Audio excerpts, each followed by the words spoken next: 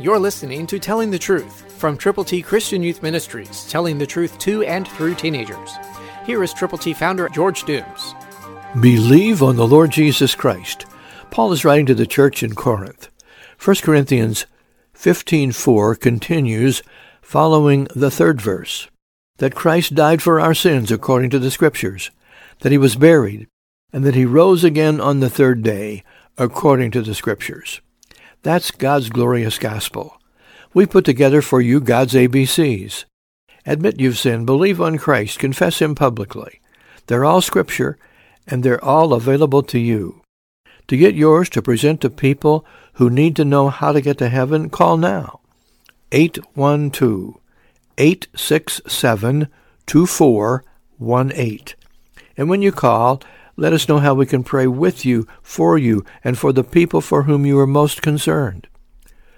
The number, 812-867-2418.